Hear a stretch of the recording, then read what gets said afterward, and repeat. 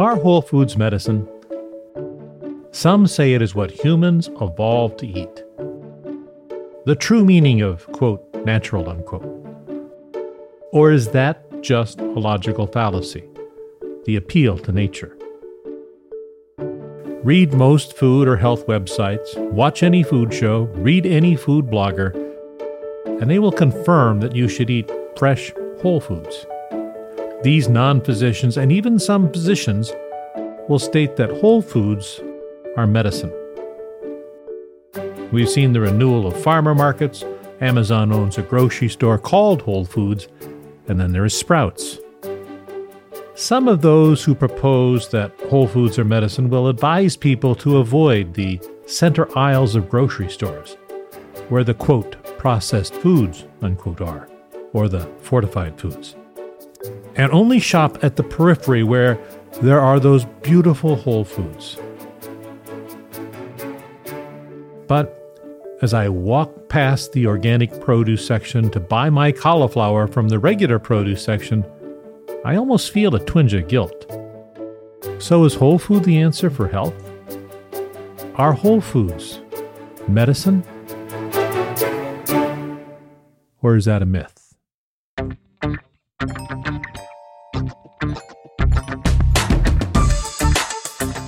My name is Dr. Terry Simpson, and this is Culinary Medicine, where we sort out the crazy from credible about food, from its source to its effect on your body, busting myths and showing where food can be medicine.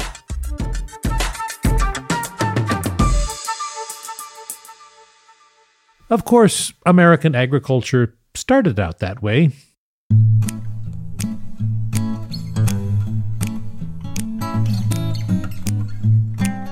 But here's the catch. The most beautiful of environments do not mean the whole foods grown on them will meet our nutritional needs. Imagine the first settlers of Michigan and Minnesota. Most of them were immigrants, with a chance to get free land, homesteading, and the land is from where they would make their living. They discovered the rich, dark soil that was covered with this sea of prairie grass as far as the eye could see. Some of those early settlers had a name for that beautiful soil. They called it black gold, long before the name was taken by oil. Grazing on the grass were bison, providing that perfect ecosystem for topsoil. You can imagine how nutrient-rich bison poop is, or maybe not. But under that grass was the most fertile land you could imagine, enough to grow the most amazing crops. It wasn't easy to get to. The grasses were waist high and the root system was thick, but the effort paid off. That soil has become what we now call the breadbasket for planet Earth. One of the conditions for having a homestead was to plant some fruit trees. The most common was the apple. And they had one bit of help from a guy by the name of Johnny Appleseed. By the way, the apples that grew so well in that soil, and the settlers had fun developing different hybrids and varietals of apples. Nearly 14,000 were developed. Those crops, those vegetables, those apples fed their families. They were probably the most luxurious gardens planet Earth has seen. But then, they noticed something in their children. Lumps in their necks. The doctors would call them goiters. Those lumps would grow and grow. They were ugly at worst, but then they started making it hard for the kids to swallow, and sometimes breathe. And some would die in their sleep, choked by this massive tumor on their neck called a goiter. What the settlers didn't know was that despite how beautiful those vegetables were, the ones they would eat at their table, or the grass and grains that they would feed their cows and pigs that they would then in turn eat, the soil that nourished those amazing apples that the soil was deficient in a certain mineral, iodine, and the lack of iodine in their diet caused the growth of those thyroid tumors we know as goiters. The early settlers didn't know the geologic history, how that just 25,000 years before the land was covered with glaciers, frozen, and really inhospitable. Nobody would have imagined a farm. They could not have guessed that this land was excavated by the glacier retreats. As those glaciers retreated around them, it ground the rocks down, making that soil and leaving behind fresh water. It wasn't an ocean but a lake. Had it been an ocean, salt water, rich in seaweed, it would have been rich in iodine. But they didn't know that. They only knew that their children were getting lumps, and that some of those children would die. And there was only one option at the time: surgery.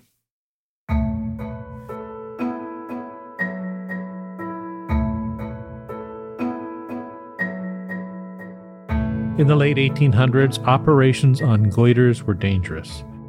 Being so close to the esophagus and the trachea and the jugular vein and the carotid artery, such large masses obscured the normal anatomy of the neck. Even today, with modern surgery and all of our techniques, massive goiters represent a dangerous operation. But there were two brothers, both surgeons, who were working hard to perfect what they called safe thyroid surgery. Charlie and his brother William reported the successful removal of a massive goiter in 1890.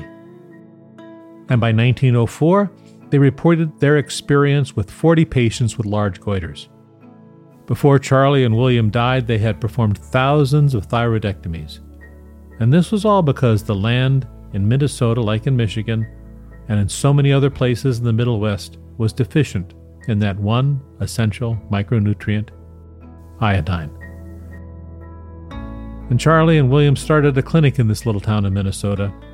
People all around the Middle West would flock to have their thyroid surgery done by either Charlie or William.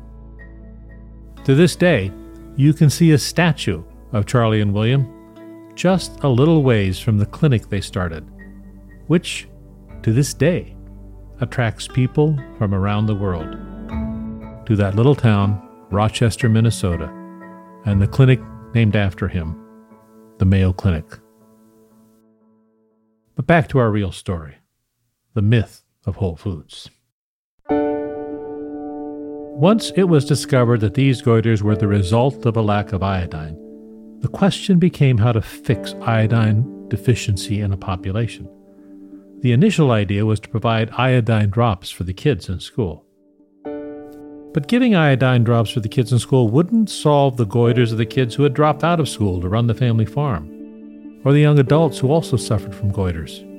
And then someone saw how they supplied iodine to the salt licks of cows, because cows, like people, get goiters.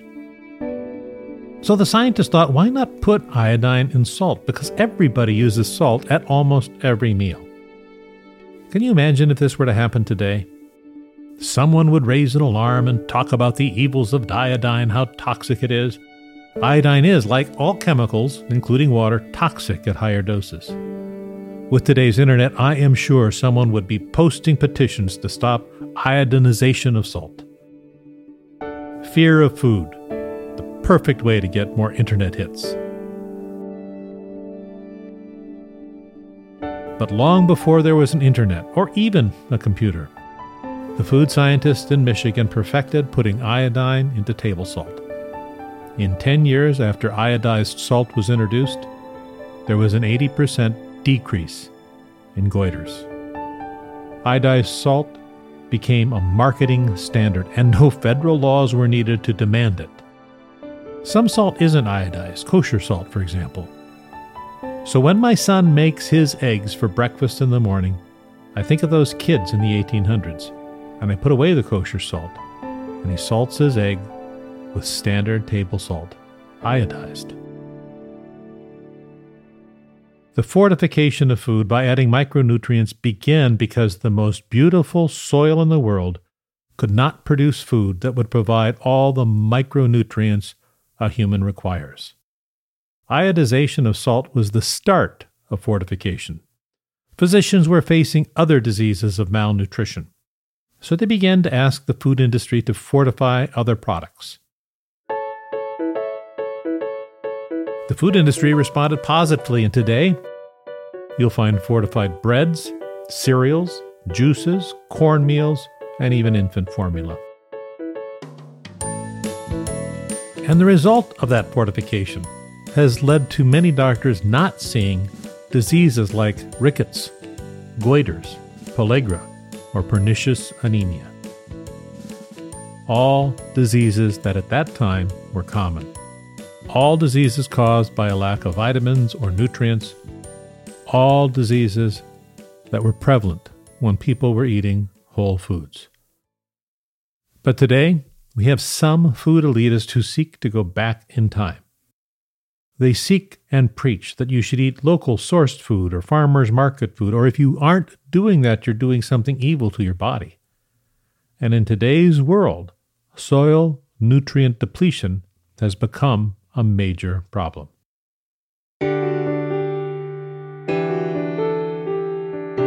Still, the thought that whole foods can supply nutrition without fortification persists.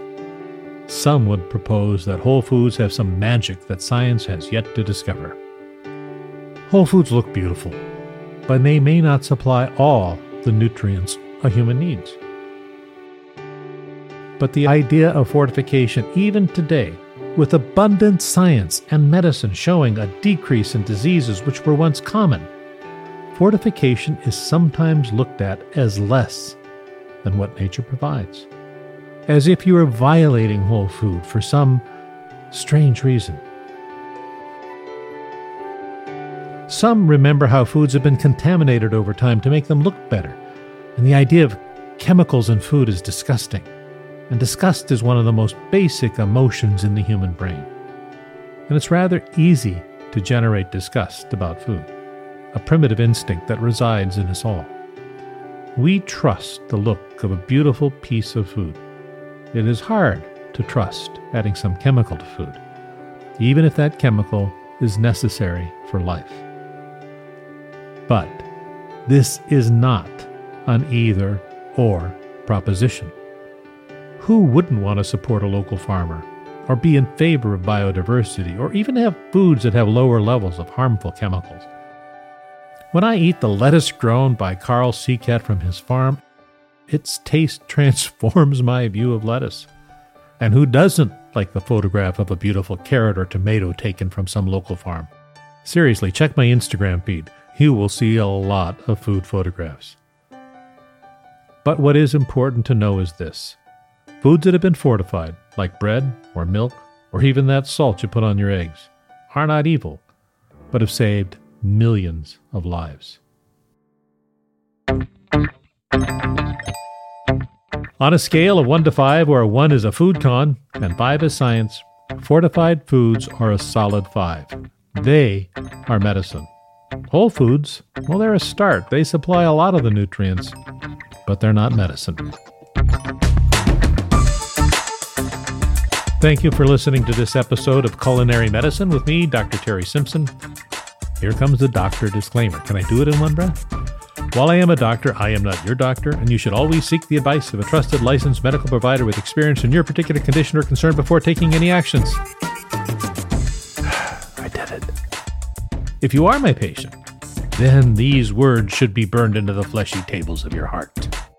Culinary Medicine is a part of the Your Doctor's Orders network, and you can find this post on yourdoctorsorders.com. We are happily be produced and distributed by our friends at Simpler Media, and my executive producer is the talented and beautiful and charitable Producer Girl from Producer Girl Productions. You can follow me on Twitter, where I am at Dr. Terry Simpson. That's at Dr. Terry Simpson. And I'll be back next time when we'll have another conversation about food as medicine or unveil another food con. Until next time, don't drink the water, drink the wine.